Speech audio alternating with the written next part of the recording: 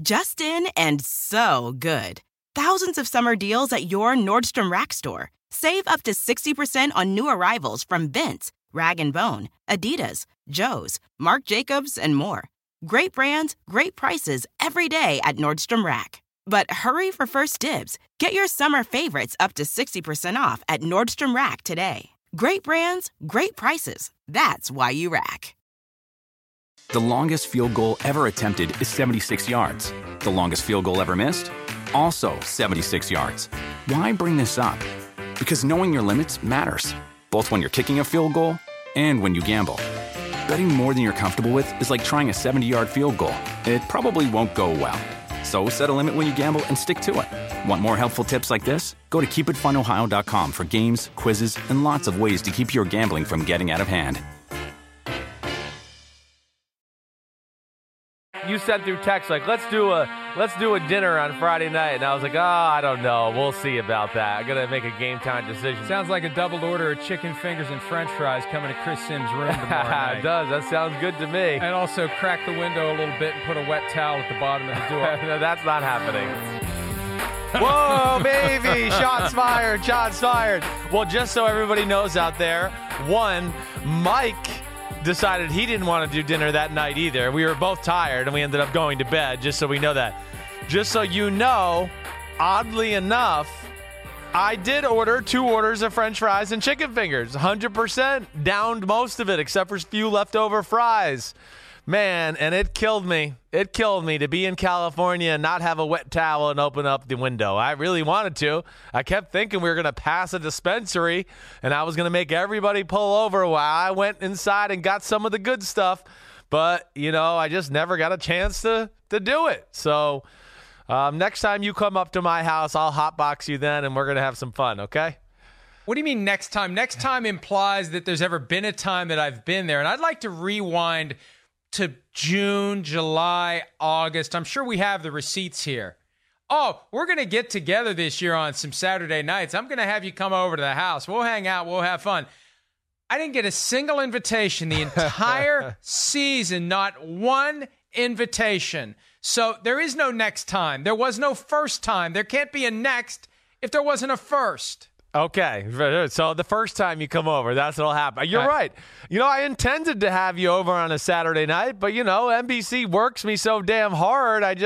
When I got a Saturday night off and I hadn't seen my family, I just said, screw Florio. I want to sit on the couch by myself. So you can understand that. You get it.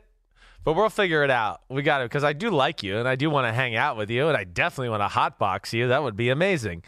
I'll tell you what, one thing I'd really like to do at one point next year, I want to get back to that restaurant. Remember we had that little get-together right before Christmas, the restaurant in Greenwich that had the Blackstone 16-inch New York strip with the bone in. I want to go back and get that.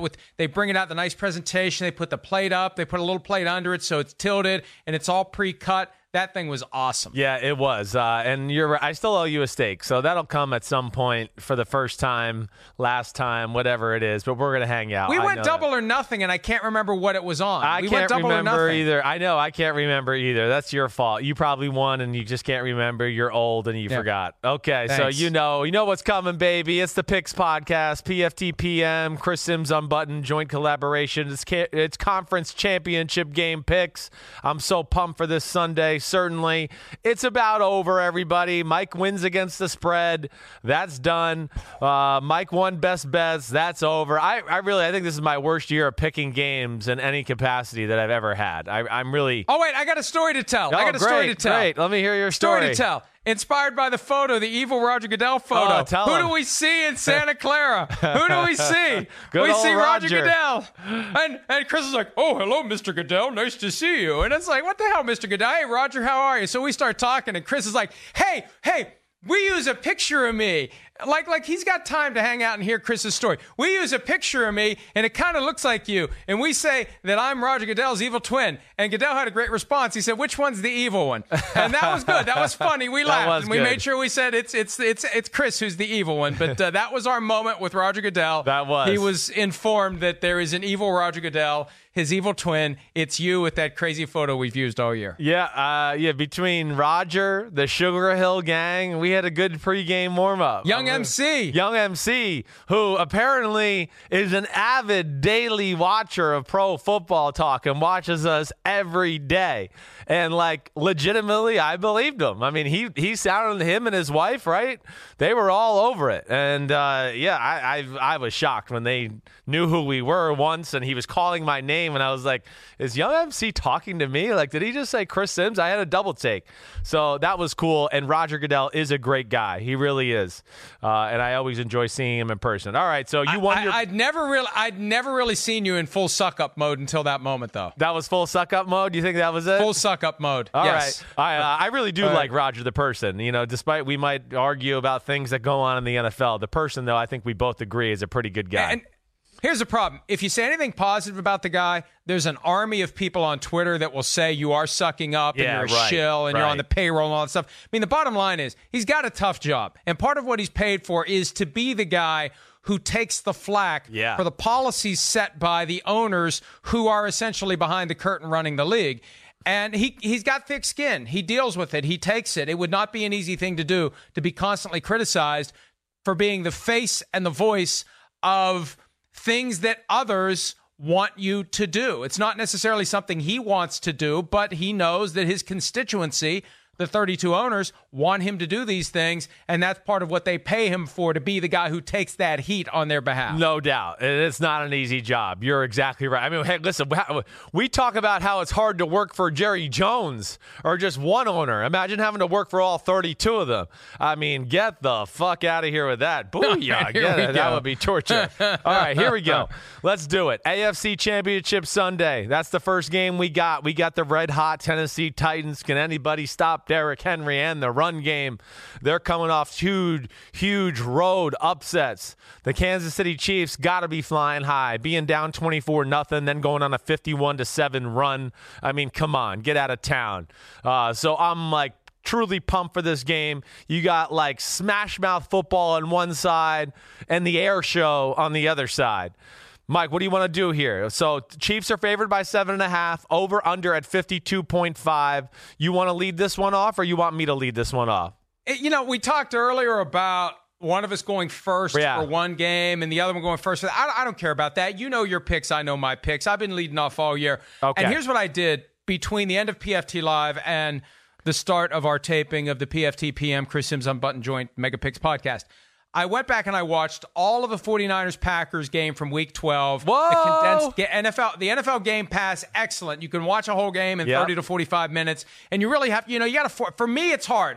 I got to turn off the phone. I got to eliminate the distractions, and I watched it. I took notes. I thought about it, and I understand what happened in that game, and we'll talk about that game later. Yeah. I didn't have to watch all of the Titans-Chiefs game. Okay. I believe, based upon the first half of that game, that the Chiefs are going to win this game and the Chiefs are going to cover the spread, because Patrick Mahomes was not Patrick Mahomes in that game, because he was just coming back from that dislocated knee. Right. He wasn't moving in that game like he moved against the Texans on Sunday. He's at home this week. They've got confidence. They erased that 24-0 deficit. I think they should have blown out the Titans the first time around. It's a little play here, a little play there. You don't appreciate it until you watch the full game, that's right, and understand the moments that keep a game close, that cause a game to go one way or the other. But I just think the mere fact that Patrick Mahomes has his full physical abilities is enough of a difference, because Derrick Henry still had 188 rushing yards back in Week 10, and the Titans won by only 3 points. Yeah. You give Mahomes his full capacity, this is a game the Chiefs win by 10, 34-24. So much the cushion. It wasn't the whole game, but sometimes the cushion that was given to the Chiefs receivers was glaring. If you give them that cushion this time around, Patrick Mahomes is going to take it. And if you don't give them the cushion, guys are going to be running right by the Titans defensive backs. I think they're going to be ready for anything. They're going to be ready for everything. And Andy Reid and company are going to be ready to roll. And I think they're going to win this. As much as I like the story of the Titans with Derrick Henry and Ryan Tannehill and Mike Vrabel, I just don't think they're good enough to hang with this Chiefs team. Yeah, I got a lot of the same sentiments you do. I think that's very real. I mean, I'm with you. Look at you, though, over there. You're Ron Jaworski, and you watch back the film. I wasn't watching film, though. I'm watching the game, Poppy. I know. The coach's film is a pain in the ass to watch. I don't know how you do that. Yeah, all I need is the game copy. I get you. No, there's a lot to be taken away from the game copy. I understand that, but I do get a kick out of that. We had to push back the podcast 15 minutes of taping because you were watching that, so that was fun. But I'm with you. I got some of the same thoughts about that football game too. I mean, you're right. The first matchup, it's 10-0 early on. It could have very easily been 14-0. There was a penalty that called back a touchdown on the Chiefs. Suspect there. Could have been 14-0. It was 10-0. The Chiefs had the ball at midfield at 10-0. And Patrick Mahomes missed a slam dunk like you don't see him miss this throw. Touchdown down the middle of the field to Tyreek Hill. And then 2 plays later missed a wide open Sammy Watkins where 2 Titans defenders. The play where he backpedals, backpedals, and was nobody around Watkins. Nobody around. And to me, like, that's where I'm with you, where to go, like, no, that was Patrick Mahomes after 3 weeks of not playing football. He's not going to miss those plays this time around. He's not. And then the arm or the helmet on the football, Damian Williams, the ball pops out. The guy picks it up in full stride, and he's gone, and it's 14-10. Tennessee. Exactly right. They missed the extra point. You were right. Yeah, 13-10. But you're exactly right. So within that, I think we're both seeing the same thing. We saw, a Titans team that was winning 13-10, but I think the majority of the plays you watch, you go, well, no, the Chiefs won that play. Oh, the Chiefs won that play. Oh, the Chiefs won that play. The Chiefs won. I mean, they really controlled the flow of the football game. Added to the fact, like we talk about Mahomes and his rustiness for that game, hey, after last week and what we saw, I mean, certainly they're going to be flying high, feeling confident, hitting on all cylinders on the offensive side of the ball. But the biggest difference is their defense, too. I mean, their defense is just not the same. That was the start of the new Kansas City defense. From there on out, really, that's where they changed, and they became certainly more stout on the front seven as far as stopping the run.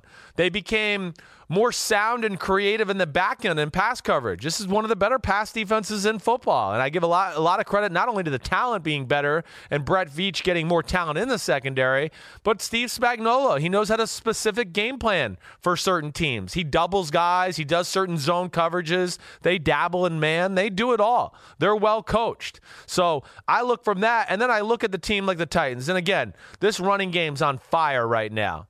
But I look at like 2 teams that kind of slowed the running game down towards the end of the year. All right, the Saints game against Tennessee, where the Saints beat Tennessee in Tennessee. There's also the Houston Texans game the week before that, right, where Houston won, I believe, like 24-21. It was a very close football game. But they held Derrick Henry under 100 yards.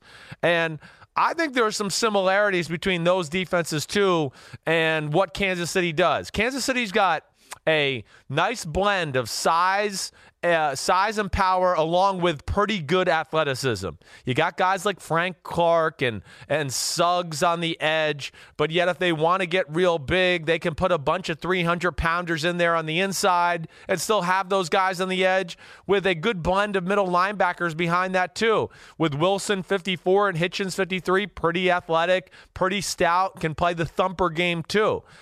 So I just look at that and go, this is a different Chiefs football team. And I worry about the Titans pass game. Hey, listen, we saw it last week.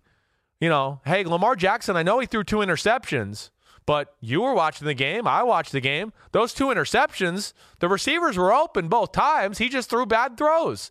There was plenty of receivers open in that game last week against the Tennessee Titans. I really worry about their secondary. And it's hard right now. I think with Kansas City kind of rolling on that side of the ball, what do you do as a defense if you're Tennessee? It's really hard to play zone defense against Patrick Mahomes in Kansas City because, you could play the right zone defense, but they pass protect so well that Mahomes will just buy time, and he'll wait for Kelsey or Hill to find a hole in the zone, and they'll expose it that way. Whether the play works or not, they make it work. And then man-to-man, that might be your best chance. But as we saw last week, they finally said, all right, hey, the hell with you guys. You're going to play man-to-man. We're going to start attacking. And they started attacking, and they got plays down the field and pass interference calls and everything like that. And I'm with you, Mike. I just don't see it. As much as, I respect the Tennessee Titans, they can't play the same way they played the first time. Do you agree with that? Like, I agree with something you said yesterday. The Titans got to take the air out of the football, I think, in this matchup. They got to look to go Colts early in the year. Who else are we missing? The Houston Texans early in the year, how they beat Kansas City. Run the ball, make it slow, keep Mahomes by the Gatorade bottles over in the sidelines. I think that's their only chance to win. So I'm with you. I'm going Chiefs 31-20. I think they win by 11 points, but I think it's kind of close and they just pull away late because there's just too much firepower. Yeah, and what happened in the first half of that prior meeting, Week 10, the Chiefs had the long sustained drives where it was work the ball, work the ball, work the ball. The Titans had 13 points in the first half and they only had 13 snaps. Right. So I six of those were by their defense, right? And so it very well may be that the Chiefs don't have a problem with, being patient, even if the Titans are taking long time between plays and chewing up the clock. I don't think the Chiefs are going to abandon what it is that works for them. We're going to weave in some questions that we got via Twitter, and here's one that's relevant to what we're talking about from the account known as Ring Ding Dong. Thank you for that. Patrick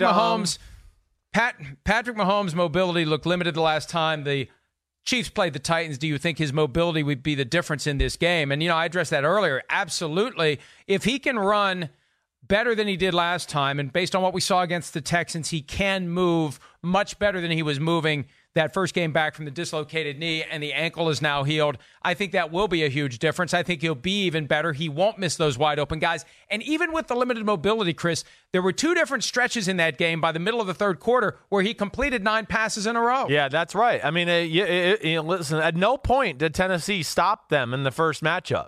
There at no point. 530 yards total offense, 28 first downs. 38 minutes of possession of the clock. They ran the ball and threw the ball effectively and still didn't capitalize on all that was there to be had. But I'm glad Ring Ding Dong brought this up because I think it's a very real thing. And I think this is something like the bright lights went on with Patrick Mahomes last week. And this is where I think it'll come into play. Yes, the mobility is going to be a factor. It is. Mahomes is amazing. He's got great feel in the pocket from when nothing's open, where to move, where to float to, and make the appropriate throw. And by that time, if nothing's there, so that's where his mobility comes into play. And I think a very real factor here once again, and we saw it last week with this, is when you do play man-to-man, and everybody's back's turned, and you're chasing Tyreek Hill and Sammy Watkins down the field and all that, I think Patrick Mahomes, the light went on last week. Like, wait, if they're going to do this and be so aggressive, worrying about our pass game and our deep shots and playing man-to-man and all that, man, if the Red Sea parts, just take off because there'll maybe be one guy there. If not, there'll be nobody there, and he can rip off some yards running the football. And I think that'll be a huge weapon for them in this football game. And I think that handicaps the Titans even more, having to see that last week. Now they go, okay, yeah, we might have won a double Travis Kelce on 3rd and 5, but shit, we can't double him because if we double him, then we leave him open to run for a first down, and now we have no one to spy. They're going to have to find some creative ways to keep him within the pocket because, yes, he makes a number of plays that way. That's a good question by Ring Ding Dong. And I also think, and let's psychoanalyze Patrick Mahomes for a moment, he's on the front end of his career. Yep. Last year, lost in overtime to the Patriots in the AFC Championship game, and he had to stand on the sidelines and watch it happen in overtime. I think the combination of that desire to get it done with the ball in his hands and the confidence in his abilities, and I think one of the things Andy Reid, the head coach of the Chiefs, has to be telling him all week is just go out and play your game. Be the guy you always are, and it'll be fine. Yeah. And I think he's anxious for that chance to prove that he can do it. Just like he was anxious to prove they can come back from down 24-0. Right. He's anxious to prove that starting at 0-0 against the Titans, the Chiefs can just blow the doors off of them. And who knows, maybe it'll be worse than a 10-point margin. I got 34-24, you got 31-20. Maybe it'll be closer to the 51-7 that it became after they gave the Texans 24 points to start the game. I really do, after thinking it through all week. And I thought, we see what the Titans are doing, and it's hard to stop what the Titans are doing. And I don't want to get to Monday where I'm saying, damn it, I should have seen that the Titans are unstoppable. But these are the Chiefs. Yeah. And the Chiefs are a cut above what the Titans beat in New England. And I think it was a little fluky on Saturday night in Baltimore. I think the Ravens got a little screwed freaked it up out. too. They got freaked out, right? Yeah. Right. Yeah, they got freaked out. They were rusty, and they took that early punch. It was the Buster Douglas game. They took that early punch. It knocked them down, and they couldn't recover from it. I don't think the Chiefs are going to fall victim to that. They've got the playoff experience. They've got the desire. Everything is lining up in their favor. And I'm, it won't surprise me if the Titans win, but I think all the indications are the Chiefs are the better team, and Patrick Mahomes will lead them to victory. Yeah, and it will surprise me if the Titans win. I don't see. I mean, Mike, to what you were saying, yeah, I picked the Chiefs 31-20. I was very close to picking it 40-20. I thought, oh man, maybe again, just because the Titans beat the Ravens doesn't mean that correlates to, oh, we're going to beat the Chiefs now. Well, guess what? The Chiefs have beat the Ravens twice in the last 2 years. The Chiefs are a tough matchup for the way the Titans play, and they certainly can take advantage of the weakness of the Titans, unlike the Ravens could. And that is the pass defense of the Titans. That is an issue. So I look at it there. And again, yeah, there's a weakness to the Chiefs that is their run defense, but that weakness hasn't shown since week 10 when they first played. So I just think the Chiefs have gotten a lot better in their weak area, and I don't know if I necessarily feel like the Titans have gotten a lot better in their weak area. I don't. And I think there's going to be some things that Andy Reid can steal from Sean Payton's game plan offensively because it's the same West Coast system. And I think there'll be even things he steals from Deshaun Watson and Fuller and everybody when Houston Texans went into Tennessee to win that football game. Plus, I think there's some correlation to the way the Chiefs play defense compared to those two defenses as well, who slowed down Derrick Henry. So I guess the big thing is this. What do you think, man? Do you think Derrick Henry... What's your yardage output? Where do you think it, if you're picking 34-20, what do you think ultimately Derrick Henry will end up with in the running game? I think he's going to be between 100 and 125 because I think at some point the Chiefs are going to pull away or begin to pull away, and the Titans are going to have to abandon the run. Yeah, right. Yeah, I mean, I'm with you. I mean, and I know the Tennessee Titans have an unbelievable record, right? What are they now? 13-0 over the last 3 years when Derrick Henry rushes for over 100 yards. I mean, that's an impressive stat. I get that. That really is. Now, he ran for 100 yards their first matchup. And they had to have 4 Shamrocks up their ass to win that one. So it doesn't always mean just you're definitely going to win the football game that way. And I think this is one of those games where, I think Derrick Henry will run for 100 yards in a losing effort. I do. I think this will break the record. Because even too, what you're saying, if Kansas City's up, big or somewhat 14, 20 points, something like that, I think Tennessee will still run the ball from time to time. I could also see him ripping off some cheap run for 40 yards while the Chiefs are playing some prevent defense and worried about the passing game while they're up. So I do think this is a week that's, could be 100 yards and a loss for the Titans. But either way, we both like the Chiefs, and I'm not shocked by that. Or if the Chiefs do the defense that forces things to a head, if the Titans are taking up too much time on the clock and they take risks and maybe he pops one through as they put a bunch of guys at the line of scrimmage, then that's a possibility also. The weather is not going to be a factor. Dry, clear, and cold. High teens at kickoff, but the wind, it looks like it's going to be in the neighborhood of 10 miles an hour.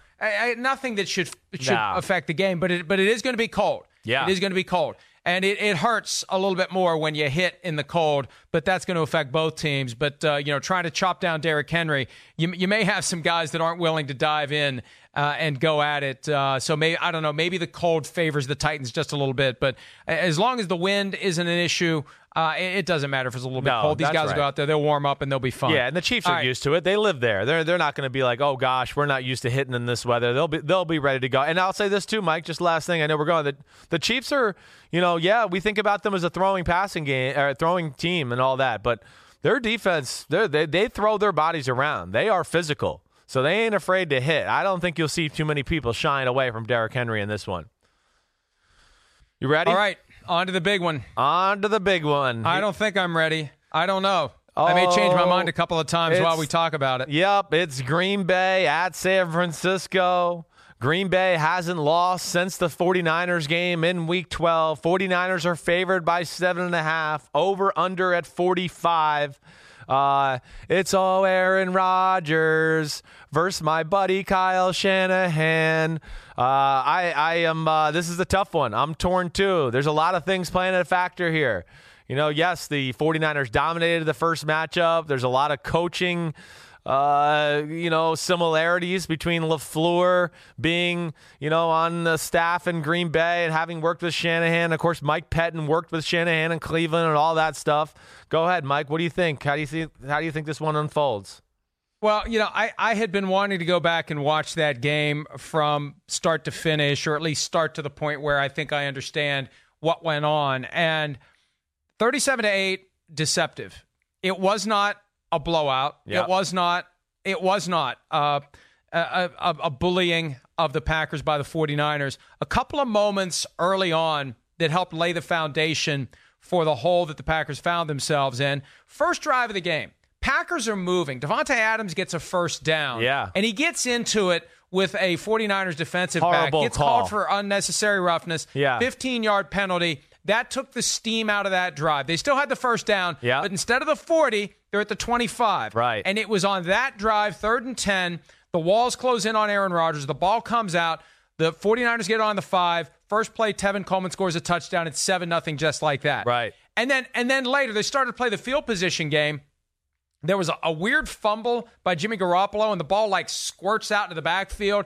Anything can happen when something like that transpires. 49ers got lucky. Yeah. They recovered it. Then there was a 3rd and 5 where there was, I think, a sack by Adrian Amos. Oh, illegal use of hands to the face on Kevin King, extends the drive that ultimately becomes a field goal for the 49ers and makes it 10-0 when the Packers were in position to get the ball back and maybe not have bad field position because they were losing that field position battle at the time. So, you take away some of that stuff, and I think the Packers had horrendous clock management at the end of the half when it was 20-0. Yeah. They got the ball back with less than a minute, and Jamal Williams runs out of bounds with a screen pass. Aaron Rodgers misses Davante Adams. There's a sack. 49ers take their timeout. They get right down the field. It's 23-0. I mean, there's a huge psychological difference between 20-0 and 23-0 in my mind.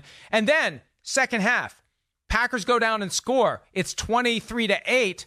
And the 49ers bang, bang, gone. It just makes me wonder what kind of adjustments Kyle Shanahan made at halftime to exploit that defense, because they found George Kittle over the top, and it was 30-8 like that, and that's when the game was over. Right. At that point, you're done. It's over. It's midway or close to the end of the third quarter, 22-point lead. It's done at that point. And I think you take away a few of those moments. And also, Aaron Rodgers wasn't as on as he was Sunday against the Seahawks. If he's that guy, on Sunday against the Seahawks, that he was on Sunday against the Seahawks, this Sunday against the 49ers, there was a long throw to Davante Adams that Ahkello Witherspoon was in position to kind of keep from hitting because it was overthrown. Jimmy Graham had a play much like the one that he dropped in, but Jimmy Ward was there to break it up. Yeah, he dropped that one, yeah. Yeah. If Aaron Rodgers is the guy he was on Sunday, the 49ers need to worry about this one. Right. They need to worry. Let me get your initial thought before I tell you my pick. Don't make your pick. Just give me your initial thought. Yeah, no. Well, first off, you're right. I mean, Aaron Rodgers, I don't expect him to fumble and be surprised by, the pass rush this time around. I think Green Bay plays a great advantage. The fact that they've seen this front four once before, played in this stadium, all of those things, all the points you made are right. There's no doubt. 49ers were playing better, but the game was closer than the score indicated. Geronimo Allison dropped the ball over the middle on a 3rd down, maybe the second drive of the game. People go, oh, well, so what? That wasn't that big of a play. No, those plays are big in games like that. Especially early when you're trying to survive the momentum rush of a home team who just had a strip sack fumble and an easy touchdown and all those things. So you're right. The Packers did some things to shoot themselves in the foot to not play their best football game either. Now, either way, I think the 49ers were the better team in that game altogether. I think that the Packers have the advantage of this, as we've talked about all week, because fear is going to drive them all week. Fear is going to wake them up in the morning. Oh, gosh, we got killed by this team. Oh, gosh, I hope we can show up one more time here. Oh, gosh, we play like we did last time. We're going home. The season's over. So the human psychosis part of it definitely is in the favor of the Green Bay Packers. Now, the Green Bay Packers they're a much better team than where they were at that point as well. You know, that's one thing for sure. Their run defense and defense in general got a whole lot better after that game. Now, saying that, they also haven't played a whole lot of great offenses to go with it. They certainly hadn't played an offense during this winning streak that is as balanced as the San Francisco 49ers or as creative. So that's something I do worry about. You know, and the Packers' run defense has been better. You know, and we talked about this. Shanahan is the master of exploiting coverages, exploiting tendencies, and exploiting the middle of the field in the pass game. Mike Pettin, he's got to have curveballs. Oh, if I play this coverage versus this personnel set and formation, you better do something different this week because Kyle Shanahan's going to break the matrix if you play the same defenses versus the same formations and things like that. When you do that, you're done. So Pettin's got to learn from his mistakes, throw curveballs, and I think really flood the middle of the field. Like flood it. Jimmy Garoppolo and the 49ers don't want to throw the ball outside the numbers. They don't do it. They don't want to. They're the best in football at throwing the ball down the middle of the field. Take that away. Make them show you they can beat you in some other way within the passing game. They're obviously going to be revved up in the running game. They got to stop that first. But in those passing situations or a down where they think they might, you know, throw a play action slant over the middle or something like that, they got to be really disciplined at the second level to not overreact and get back underneath those passing lanes. And Pettin's going to have his work cut out for him there being creative with that. But I do think that's one angle. They can be a real pain in the butt for Shanahan and Garoppolo. And then there's the Garoppolo-Rodgers duel, and I don't think anybody would say Garoppolo is even close to the stratosphere that Aaron Rodgers occupies.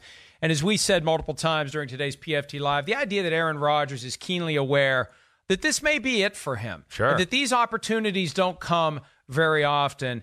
And he was so dialed in last week, and I know that things can change dramatically from one week to the next. Just ask the Vikings how they played in New Orleans versus how they played in San Francisco. But I feel like Aaron Rodgers has that will, that desire, and you put it with the abilities. Here's one thing I think the Packers need to do too, Chris.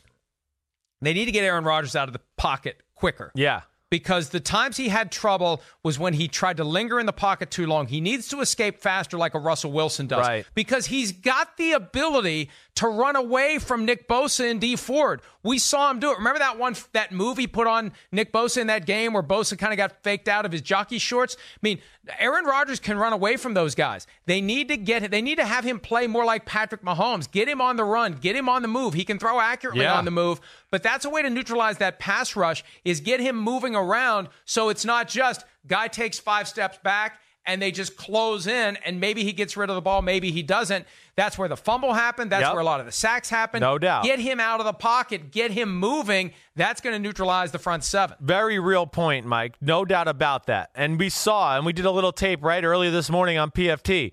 The Packers had a lot of issues with passing off stunts, right? The defensive tackle and the defensive end cross. And they were really having their issues kind of sorting it all out. Hey, again, they're going to know what to expect. They're going to understand the monster in which they're dealing with, not only the crowd noise, but the speed and explosiveness that this front seven has. It really will help you to the fact that, I've seen them once, so this will not be as jarring for the first time. And I got a tweet that's a really interesting, good question from International Touch, okay? Do you think the Green Bay offense will go no huddle early with quick passes versus the 49ers, similar to Brady playing the 10 Steelers to stymie the pass rush? Man, International Touch, you got the touch. Because I have thought about that. You know, 1, your point's real. Move the pocket. 2, yes, they better have screens. Rodgers is the best quarterback I've ever seen as well with throwing those quick wide receiver screens, right, Mike? You've seen it a million times. He gets the shotgun snap and deals it out there real quick to Davante Adams. Nobody can get it in and out of their hand faster than Aaron Rodgers in the history of the NFL. So those are things, too, that they should use. 1, why? Yes, to what you're saying. Get it out of his hands. Make the pass rush slow down. Think a little, right? They're going to start upfield and then go, whoa, I got to redirect over here to stop Davante Adams. I have thought about this question with International Touch, what he's talking about, because he's right. That's what the Patriots used to do to the Steelers. They would try to wear them out in the first quarter and a half to take away all that, ferociousness and, just the intensity a little bit, to take that edge off of them because they're sick of rushing. Whoa, the pace, it's wearing me out. The only thing is if you want to do that, you got to feel comfortable about your defense on the other side of the ball too, and feel like, okay, I'm not going to put them in a position where they're going to get dominated. Like, okay, we try to come out, hurry up offense, go 3 and out, and it doesn't work. And now our defense, lets up a touchdown drive. Do you really want to come out and do no huddle again and risk going 3 and out and having your defense right back out there? So there's going to have to be whether you got to have the belief in your attack on offense and the belief in your attack on defense that it can all work out as a team and be cohesive that way, I think is going to be, the big thing. But it's something to watch for. I would not be shocked if Rodgers came out and said, you know what, like you said, move the pocket, screens, quick passes out of my hands. Hey, get up the line of scrimmage, set HUD, do it all again and make them kind of lose their intensity. I've thought about it, and I think it's real. Would you do it is the question. Would you do it, Mike? Do you think it's risky? I would use it selectively. I would use it at the right time. You have to have a good feel for when to drop that hammer, and you do it when they least expect it. So you get them tired, you get them gasping. Maybe you have a sustained drive. If it works out, you get the ball back. You start to get it moving again. They're starting to huff and puff a little bit. Boom, no huddle. Yeah, right. That's what you have to be. Yeah. That's where that ability, when you're standing on the sideline in the middle of this crucible with thousands and thousands and thousands of people and all kinds of stuff going on, do you have that ability to slow the world down and say, now is the time. I'm going to make this calm, dispassionate decision. Now is the time to drop the hammer and get it into no huddle. But I think that's when I would use it. I wouldn't come out of the gates with it. I would wait until I feel like my offense is starting to get them worn down, starting to get them on the ropes. Boom, no huddle. And that's how I would use it. I wouldn't use it all game. I don't think they need to use it all game. No, you're right. They just need to avoid some of the shit that screwed them up the last time early. If they can withstand the early blows from the 49ers, they can keep this close. And if it's close into the third quarter, midway through the third quarter, the 49ers are going to start to freak out because it's not 37-8 this time around. Right. And then it comes down to Jimmy Garoppolo pissing down his leg. And between the two guys, Aaron Rodgers and Jimmy Garoppolo far more likely to self-urinate himself than Aaron Rodgers. Yeah, well, I hear that. You're right. I mean, gosh, I feel like if we're in a 2 or 3 point game at the end of the game, then, I'd probably want to ride with Aaron Rodgers.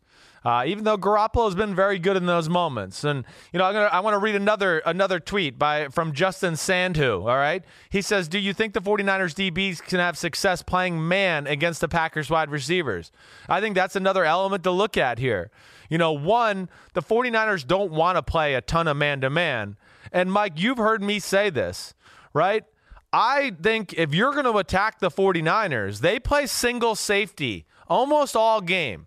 90% of the game. You can attack outside because whether it's man or 3-deep zone, they kind of play the same way in the 49ers scheme. And I do think you can work them, especially if it's Davante Adams. And added to that, opposite of the 49ers, who we say only throw the ball over the middle of the field and don't really throw the ball outside, well, that great one, Aaron Rodgers, he utilizes the whole field. Yes, Rodgers is one of the best in the sport at throwing the ball outside the numbers. So that would be a thing, too, where I'd go, hey, like you've said, we worry about that pass rush. If I'm the Packers, too, don't be afraid of, keeping a tight end or two into block every now and then. Keep them into block. We talk about the quick passing game, the screens, all those things. Hurry up. And then, you've got a lot of quick passes, but every now and then you need some chunk plays. You need some 15, 20, 25-yard gains. That's where I'd like to see Green Bay go, okay, we're keeping 6 or 7 guys in to protect, and it's Davante Adams versus Mosley or Davante Adams versus Richard Sherman. And I like Rodgers and Adams' chances to just work work whatever they want to work and deem necessary on the outside and just simplify it and say, hey, screw the other 10 guys. We know our guy's better than him. You beat him one-on-one, and our quarterback can throw strikes all day long, and we'll just do that. I think there has to be some element there. It does, and that's another way you can wear out that pass rush a little bit, and Rodgers can drop back and feel good and be aggressive and not have to worry about, is Bosa coming, is Dee Ford coming, whatever it may be. I think that's a real thing. And conversely to that, Mike, just to play devil's advocate on my own thought, the 49ers don't do this, but they fucking should, okay? You hear me, Kyle? You fucking should.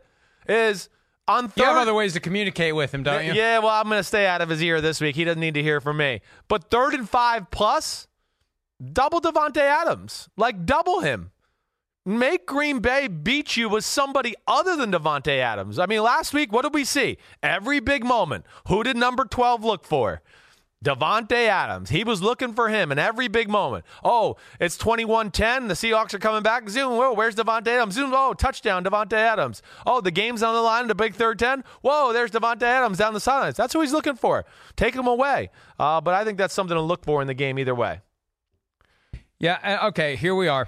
Here we are. We're at the moment. Oh, I got one more thing to say, too. Go ahead. And we talked earlier about which guy is most likely to be outcoached this weekend. It was one of the what's more likely topics on PFT Live, and we both said Matt LaFleur. There was one moment that drove me crazy, and I know it drives you crazy because you helped make me sensitive to this. There was a 4th and 1 play when the Packers were down only 10-0. Right. What do? They line up in fucking shotgun formation and try to run it. What are you doing? 4th and 1, you're going to run out of shotgun? Get the fuck out of here, as you would say. Thank you. Get the fuck out of here.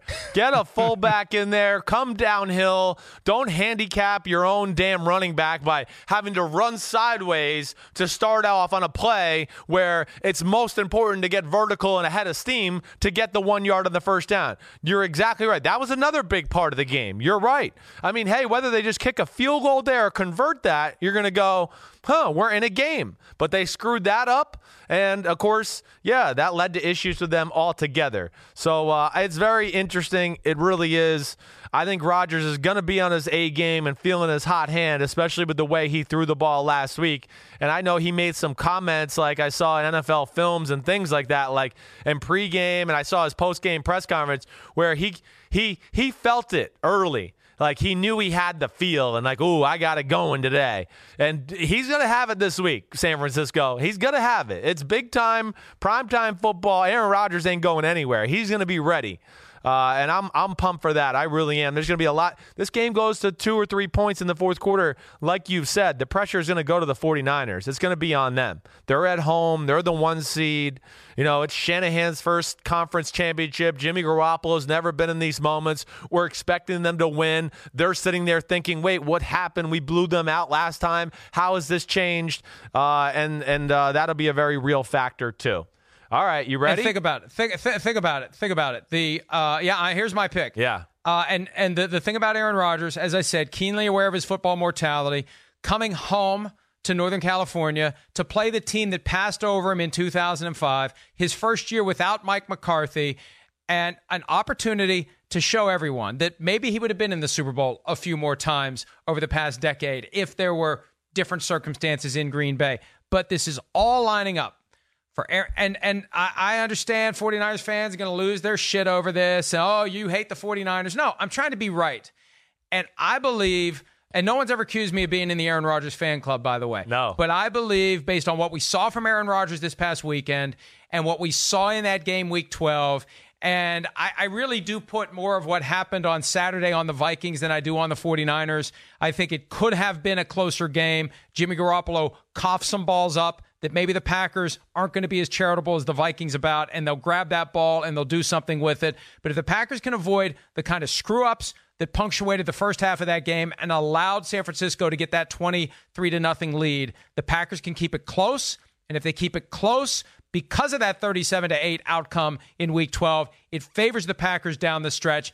I see the Packers stealing this one, Chris Sims, 24-21, and setting up a rematch of the first Super Bowl ever in the NFL's 100th season with Andy Reid, who made his bones in Green Bay as a member of that coaching staff under Mike Holmgren. Andy Reid taking on the Packers in the Super Bowl in Miami. That's what I see. Chiefs-Packers, Super Bowl 54. And I don't know how confident I am about it, but at some point, you got to take your hand off the checker. Yeah, that's right. Well, that would be an awesome Super Bowl. We got cheated out of that matchup this year earlier without Rodgers and Mahomes both being on the same field. So, I mean, that's a win-win. I'd be certainly excited to watch that one. I'd be tuned in. I just can't do it. As much as I think there is a real possibility. Your tattoo is throbbing. It's throbbing. KS. It's KS. Yeah, you're right. KS. You're exactly right. I just can't do it just because I just think clearly the 49ers are the better football team. Now, I think a lot, the points you've raised and the things we've talked about, they're real. I think if there is an upset to happen this weekend, this is the game I look at. I do, because I think Garoppolo, like we saw last week, is capable of shitting down his leg. I do, for lack of a better phrase. I mean, he should have while thrown, in bed. While shitting in bed. the bed and shitting down his leg. Right. Simultaneously. Well, I mean, last week, he could have easily thrown 4 interceptions. He easily could have. I think he can get away with throwing 1 interception in this game and they can win.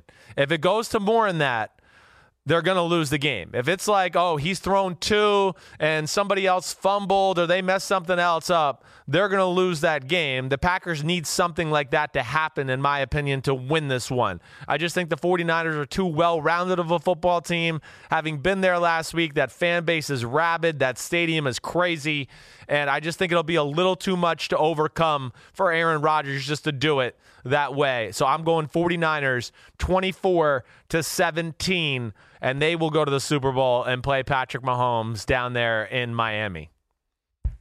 Let me just say this, though. Yeah. I will say this. If it's 14-7 in the first half and Jimmy Garoppolo serves up an interception deep in his own end, Aaron Rodgers will not settle for a field goal, right? I agree with that. Yeah, Yes. I mean, that's what I keep coming back to. I know. Kirk Cousins versus Jimmy Garoppolo is basically that meme of the 2 Spider-Men pointing at each other. Right. Aaron Rodgers versus Jimmy Garoppolo is something else that I can't think of anything good to say, but it's a mismatch. Well, it's a mismatch, and I think that's going to be the difference, and that's going to freak out Jimmy Garoppolo. The same way he was freaked out last week but got away with it, he's going to be freaked out again, and this time it's going to make the 49ers pay. Well, that's where, I think, too, the other factor into that, and I think your point's real there, is just how's the 49ers run game doing, right? Last week, I think Shanahan legitimately had concerns whoa, Jimmy's trying to lose us this football game. Well, the good thing is they were dominating the line of scrimmage in the run game, so they didn't have to worry about kind of indoctrinating Jimmy back into the game plan or having to rely on him. So that'll be a huge thing. This Packers defense has been much, much better against the run down the stretch. It definitely has. Now, the thing I just don't know about, is they haven't played a real great run offense down the stretch either for me to really dictate where they are at. The Seahawks, yes, they were one of the better ones all season, but not down the stretch with some of the injuries on the O-line and the running back position. So that didn't correlate either.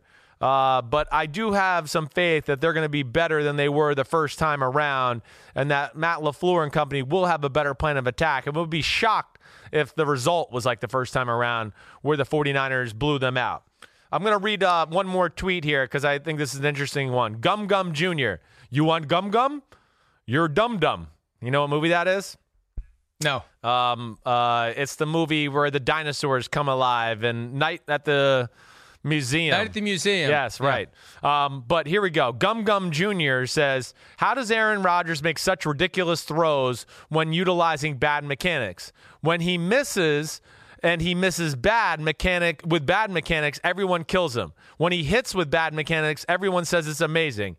How do you walk this line? Well, first off, listen, you don't hear me say that, all right? His mechanics, even when they're bad, there's a lot of things that he does the right way. And, Rodgers, like Mahomes, they kind of want to throw the ball off balance or under because they have such great feel and touch. They kind of just want to, let me just figure it out in my hand and I'll figure out how to throw the ball either way. But, I mean, come on. Rodgers is the greatest thrower I've ever seen. I mean, maybe Mahomes will change that as his career goes. But I think some of those throws that we go, oh, that's crazy, they're going to come in handy this week like they did last week. Because some of the ones last week were insane with some of the positions he was in and things like that with people around his feet. And he's going to have some people around his feet this week in San Francisco, and he's going to have to make some magic. Yeah, I agree with you completely. And he is a lot like Mahomes in that he can make what they call the funny body throw, where your feet aren't planted. Right. You don't have the right mechanics. Your body's moving. Your arms at weird angles. You're flipping. You know, a lot of that, the sidearm stuff. Watch Aaron Rodgers closely. He's the original Patrick Mahomes. That's right. It just got a lot sexier with Mahomes because of the no-look throw and the left-handed throw. But That's Rodgers right. does a lot of the same things. Yep. And I say move that platform. Move that platform to get away from those beasts that are going to be chasing him around. And that's a way to tire those guys out, too. Definitely. I mean, think about the contrast for the front four of the San Francisco 49ers. Last week, you got a statue standing there in Kirk Cousins. All you got to do is go up and give him a shove, and he's on the ground. This week, you're Rocky in Rocky 2 trying to chase the chicken around. Yeah, right. Before Rocky got in shape. Got to be as fast as greased lightning, kid. It's gonna, that speed, it's gonna wear you out. Yeah. So you're gonna eat lightning and you're gonna crap thunder, but it's gonna take them some time to get to the point where they can do that. And so I think that contrast from Cousins to Rodgers plays into Green Bay's advantage. All right, we've got some props. Let's go back to the first game. Let's do it. Patrick Mahomes over/under passing yards 302.5. I'm going over. I am over. Yeah, over. I just with the Titans secondary, the state of Mahomes and where their pass offense, they're hitting on all cylinders. I mean, Sammy Watkins is healthy. I mean, again, even last week, maybe that game doesn't even start out the way it starts out if the receivers didn't drop balls and things like that, right? And there's a block punt. I mean, so at no point last week did I really think the Texans stopped the Chiefs, and I don't think that the Titans will stop the Chiefs either. Yeah, all right, next one. More receiving yards, Travis Kelce or Tyreek Hill?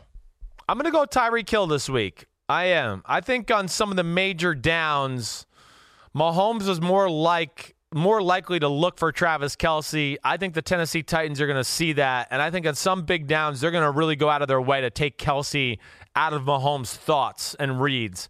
I think this is a week where Tyreek Hill goes off, and we know he went off the first time around, and I just don't know how much. You can't double everybody on this offense. I'd be interested to see what they do, but I'm going to go Tyreek Hill. Kelce's a little banged up from last week. Tyreek Hill had not a great performance last year in the AFC Championship game. The Patriots did a good job of bottling him up. He had that one long catch, the 3 catches for 41 yards against the Texans. He's going to be extra motivated, and I think they're going to find ways to get the ball to him. I agree with you. I think he's going to have more yardage than Travis Kelce. Derrick Henry, Titans running back, over under 109.5 rushing yards. Ooh. All right. I'm going to go under. I'm going to say he gets to 100, but it's going to be somewhere between 100 and 100. I think it's going to be like a 23 rushes for 105 yards type of day. That's what I'm looking at. Somewhere in that range. I mean, I just think that Kansas City, one, is better up front, and I think they can live with 100 yards. I think it's where you got to worry about is if it gets to 150, 180, that's when they're in deep trouble. I expect them to break a run at some point, but I don't think they're just going to physically bludgeon this Kansas City front seven. And I really do think that the Titans are going to get forced away from the running game at some point, and that's going to limit his yardage. I'll go under with you on that one as well. All right, A.J. Brown, Titans receiver, great rookie from Mississippi, teammate of DK Metcalf, over under 61.5 receiving yards. I'll go over with him. And I mean, he hasn't done anything for us to say that he would go over here in the playoffs. But I just think because of I do expect Tennessee to be down. I think just like you're saying, and I think there's going to be a lot of extra bright lights on the run game that it'll lead to A.J. Brown getting some favorable moments and some favorable looks off of play action to where I say he gets somewhere in the, 75 to 85 range as far as receiving. Yeah, and in that first game, we saw the play action, the long throw to Khalif Raymond. Right. Initially was ruled a touchdown, but it was brought back to about the 20. I mean, I don't know that I want to do that if I'm the Titans, though. I don't know that play action helps me. I don't want to strike quickly against the Chiefs. I don't want their offense back on the field. But, the opportunities may be there, especially if Derrick Henry starts to gash them up front and they start to cheat a little bit more toward it. Like you said, they should force the issue. And if they force the issue to try to take away Derrick Henry and move a bunch of guys to the line of scrimmage, that does open up the opportunity for Raymond or Brown or someone else to get over the top. So I'll go over on that one as well. Yep. Okay. All right. We see eye to eye there. All right. You got something for the Green Bay San Fran game? Yeah. Here we go. More passing yards. This is a simple one. Jimmy Garoppolo or Aaron Rodgers? Yeah, I got to go Aaron Rodgers. I do. Yep. I just have a hard time thinking that the Green Bay running game is going to be the reason they win this game. I mean, we talked about it, there's always people at the line of scrimmage for the 49ers. They play that Seattle scheme. There's always 7 or 8 guys down by the ball. They're very talented, fast. I think if Green Bay wins this game, it's going to be because of Rodgers' right arm and his ability to throw the ball one-on-one outside versus these corners. So, I'm going to go Aaron Rodgers here. I agree with you on that. And I just think that Jimmy Garoppolo, win or lose, I don't think Jimmy Garoppolo is going to have huge numbers. I think it's going to come from that running game and from that fear that Kyle Shanahan surely has that if he tries to put the thing on Jimmy Garoppolo's shoulders, it's not going to work out for the 49ers. Packers running back Aaron Jones, over under 64.5 rushing yards. Ooh. I'm going to go over here, but barely. I'm not picking I don't think this is going to be a 100-yard day by Aaron Jones or anything like that, but I could see him dancing around 75 to 80 yards. At some point, the 49ers getting so concerned with Rodgers and everybody throwing the ball that Aaron Jones maybe gets a run where he rips off 20, 30 yards. They'll stay with the run game just for attempts purposes, I think. But ultimately, I think they're going to have a hard time running the ball. And it's going to be won by that passing game. But I think that he gets over 64.5, but not by a whole lot. Yeah, I agree with you on that. I think he's a key to this. I think having him, just sometimes you just have to run the ball just as a change of pace. You can't be in shotgun formation. You can't be passing the ball every down. I think the defense gets into a groove that way where they get more comfortable defending you. You have to mix it up just for the purposes of keeping the defense a little bit off balance. So they think there's a chance it's going to be a running play when you do decide to throw it. All right, more receptions. Davante Adams of the Packers or George Kittle of the 49ers? I'm going to go Adams. When it comes to receptions, I'm definitely going to go Adams. I mean, I think Green Bay is going to find a way to get the ball to Davante Adams without a doubt. I mean, he's their, between the two Aarons and Davante, that's who makes this offense go. The 49ers are not a defense, as we talked about, who doubles people and does things like that. So I think they'll continue to find ways to get them cheap receptions, too. Like we talked about, screen game, quick throws out to the outside. Let's get the ball out of our hands. Let's make those D linemen redirect and go chase that way and do all of that. So I could see George Kittle having a good game, certainly, but I think Davante Adams will be a focal point for Green Bay, and they get him lots of touches. All right, one more. Are you going here. Adams there, or are you going Kittle? What do you think? I'll go Adams. Yeah, I'm going Adams, too. We're agreeing on all these damn things, but you're right. I think Adams is going to be a key to the offense. He's a guy that they'll have a hard time stopping, and if the Packers win, it's going to be in part because Davante Adams had a big day like we saw him have with 160 yards, a postseason Packers record against the Seahawks. More receiving yards in the game. This is the two 49ers top receivers, Emmanuel Sanders and Deebo Samuel. Who has more? I'm going to go with Emmanuel this week. I mean, I think Deebo has become more of the go-to guy. I think that the Green Bay's focus will be more on stopping him on certain downs and situations, and goes into more of what I talk about so much. I mean, show me a Deebo Samuel highlight where he's got the ball outside the numbers. I mean, every one of the highlights we've shown over the last 10 weeks are Deebo Samuel. Across the middle, play action. Across the middle on a short crosser. Across the middle on a deep crosser. Another play action. Wait for it. Up across the middle. So I think Mike Pettine's too smart. I think he's going to have people in the middle of the field to take away some of that stuff. I'm going to go with Emmanuel Sanders to have more yards than Deebo Samuel's in this one. And Samuel had the 42-yard catch and run that made the score ultimately with the extra point, 20-0 back in Week 12. I think that the Packers would rather have Emmanuel Sanders chew them up with shorter catches than to allow themselves to get caught in the kind of play that would give Jimmy Garoppolo the confidence that he's not going to piss and or shit down his leg. Yeah. That's the kind of thing that gets him locked in and makes him feel good about himself. You don't want to give up a garbage long touchdown to Deebo Samuel. So I think they're going to look to take him away, which makes Sanders more likely to have more receiving yardage. So we agree on way too many of those. Yeah, we do. We work too much together. That's what happens. I mean, you're my work wife, and this is what happens. But we agree on the Packers covering the spread. Yeah. You took San Fran to win by 7. So you've got the Packers covering by a half point with their 7.5. But, and now that we disagree on only one game straight up, you need the 49ers to win. Yeah. And then you need us to disagree, and you need to be right on the Super Bowl pick, or I clinch the straight-up competition. Yes, you do. Right now, I'm just fighting for a tie. That's all it is. I'll take it. A tie's better than a loss. Wise man once said, if you ain't first, you're last. All right? So I'm listening to that wise man. I'll take a tie. I'll take a tie for first. All right, best bets time. Oh, we got this.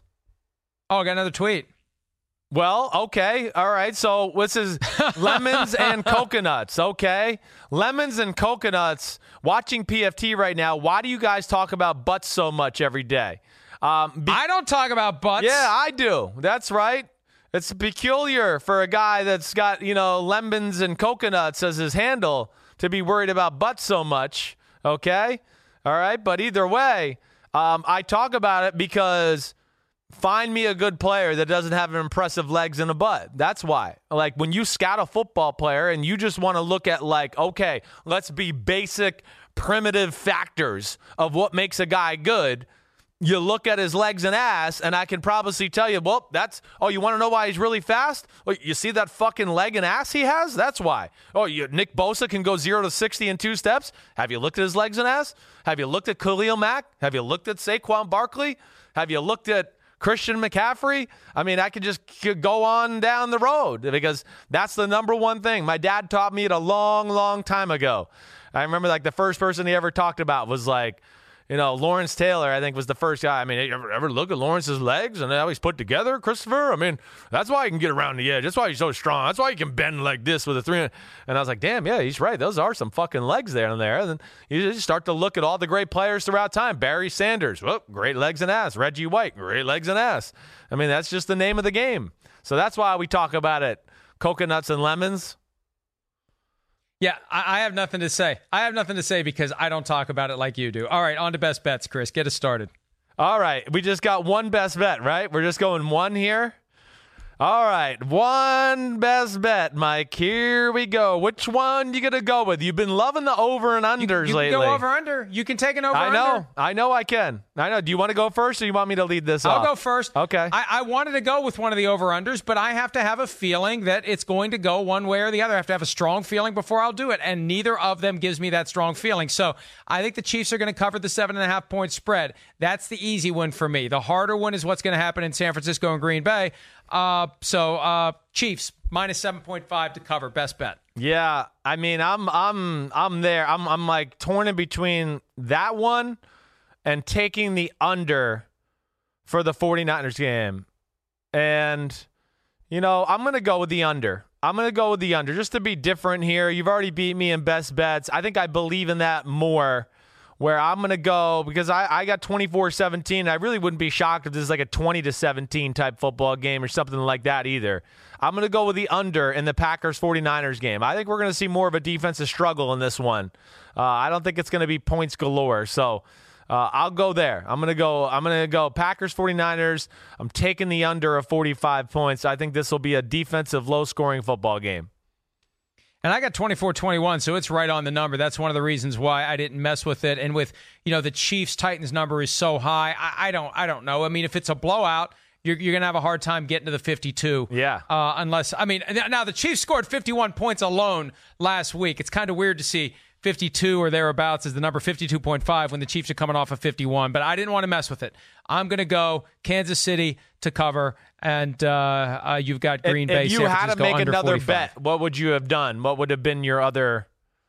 Over under Titans Chiefs. Yeah, I would have gone over. You would have gone over with that game? You would have stayed both there? Okay, yeah. I probably would have gone with your bet if I had to make another one where I just would have picked the Chiefs to cover.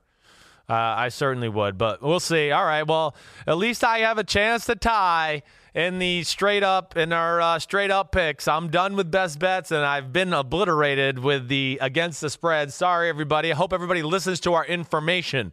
Our information is good. Nobody covers football like Mike Florio and Chris Sims. I mean, we're obsessed with it. We live it. I mean, that's what we do. Mike's picks are good. You're right. Mine aren't good. Mine is an underwhelming year. I'm very disappointed in I'm the Cleveland. So pay attention to Chris's information, but pay attention to my picks. Exactly right. That's the way to put it there. That way. But that's it for the PFT PM joint collaboration with Chris Sims Unbuttoned. Mike, you the man. Monday, I'm going to be doing my championship game recap podcast with Ahmed Fareed. What do you got going on? You got PFT PM Monday? What I'll do Friday is answer any and all questions people have, and then Tuesday we'll do the conference championship awards with MDS. Right. All right. And then tomorrow on PFT, if anybody's listening to this on a Thursday night, Friday morning, it'll be me, Mike, and Big Cat. It'll be a threesome in the morning at 7 a.m., 7 to 9. Threesome, three-way. Really? Here we go. Trust tree, circle of trust. Peace out. Fuck you, Florio. We're out of here. All I know is I'm in West Virginia and you guys are in Connecticut, so you can do whatever you want.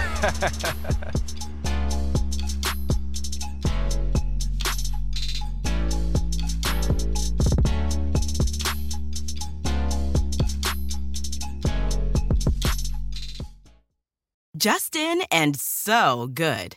Thousands of summer deals at your Nordstrom Rack store. Save up to 60% on new arrivals from Vince, Rag & Bone, Adidas, Joe's, Marc Jacobs, and more.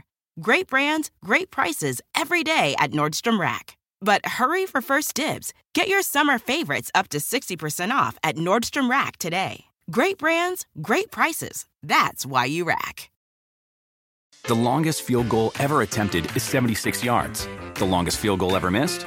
Also 76 yards. Why bring this up? Because knowing your limits matters, both when you're kicking a field goal and when you gamble. Betting more than you're comfortable with is like trying a 70-yard field goal. It probably won't go well. So set a limit when you gamble and stick to it. Want more helpful tips like this? Go to keepitfunohio.com for games, quizzes, and lots of ways to keep your gambling from getting out of hand.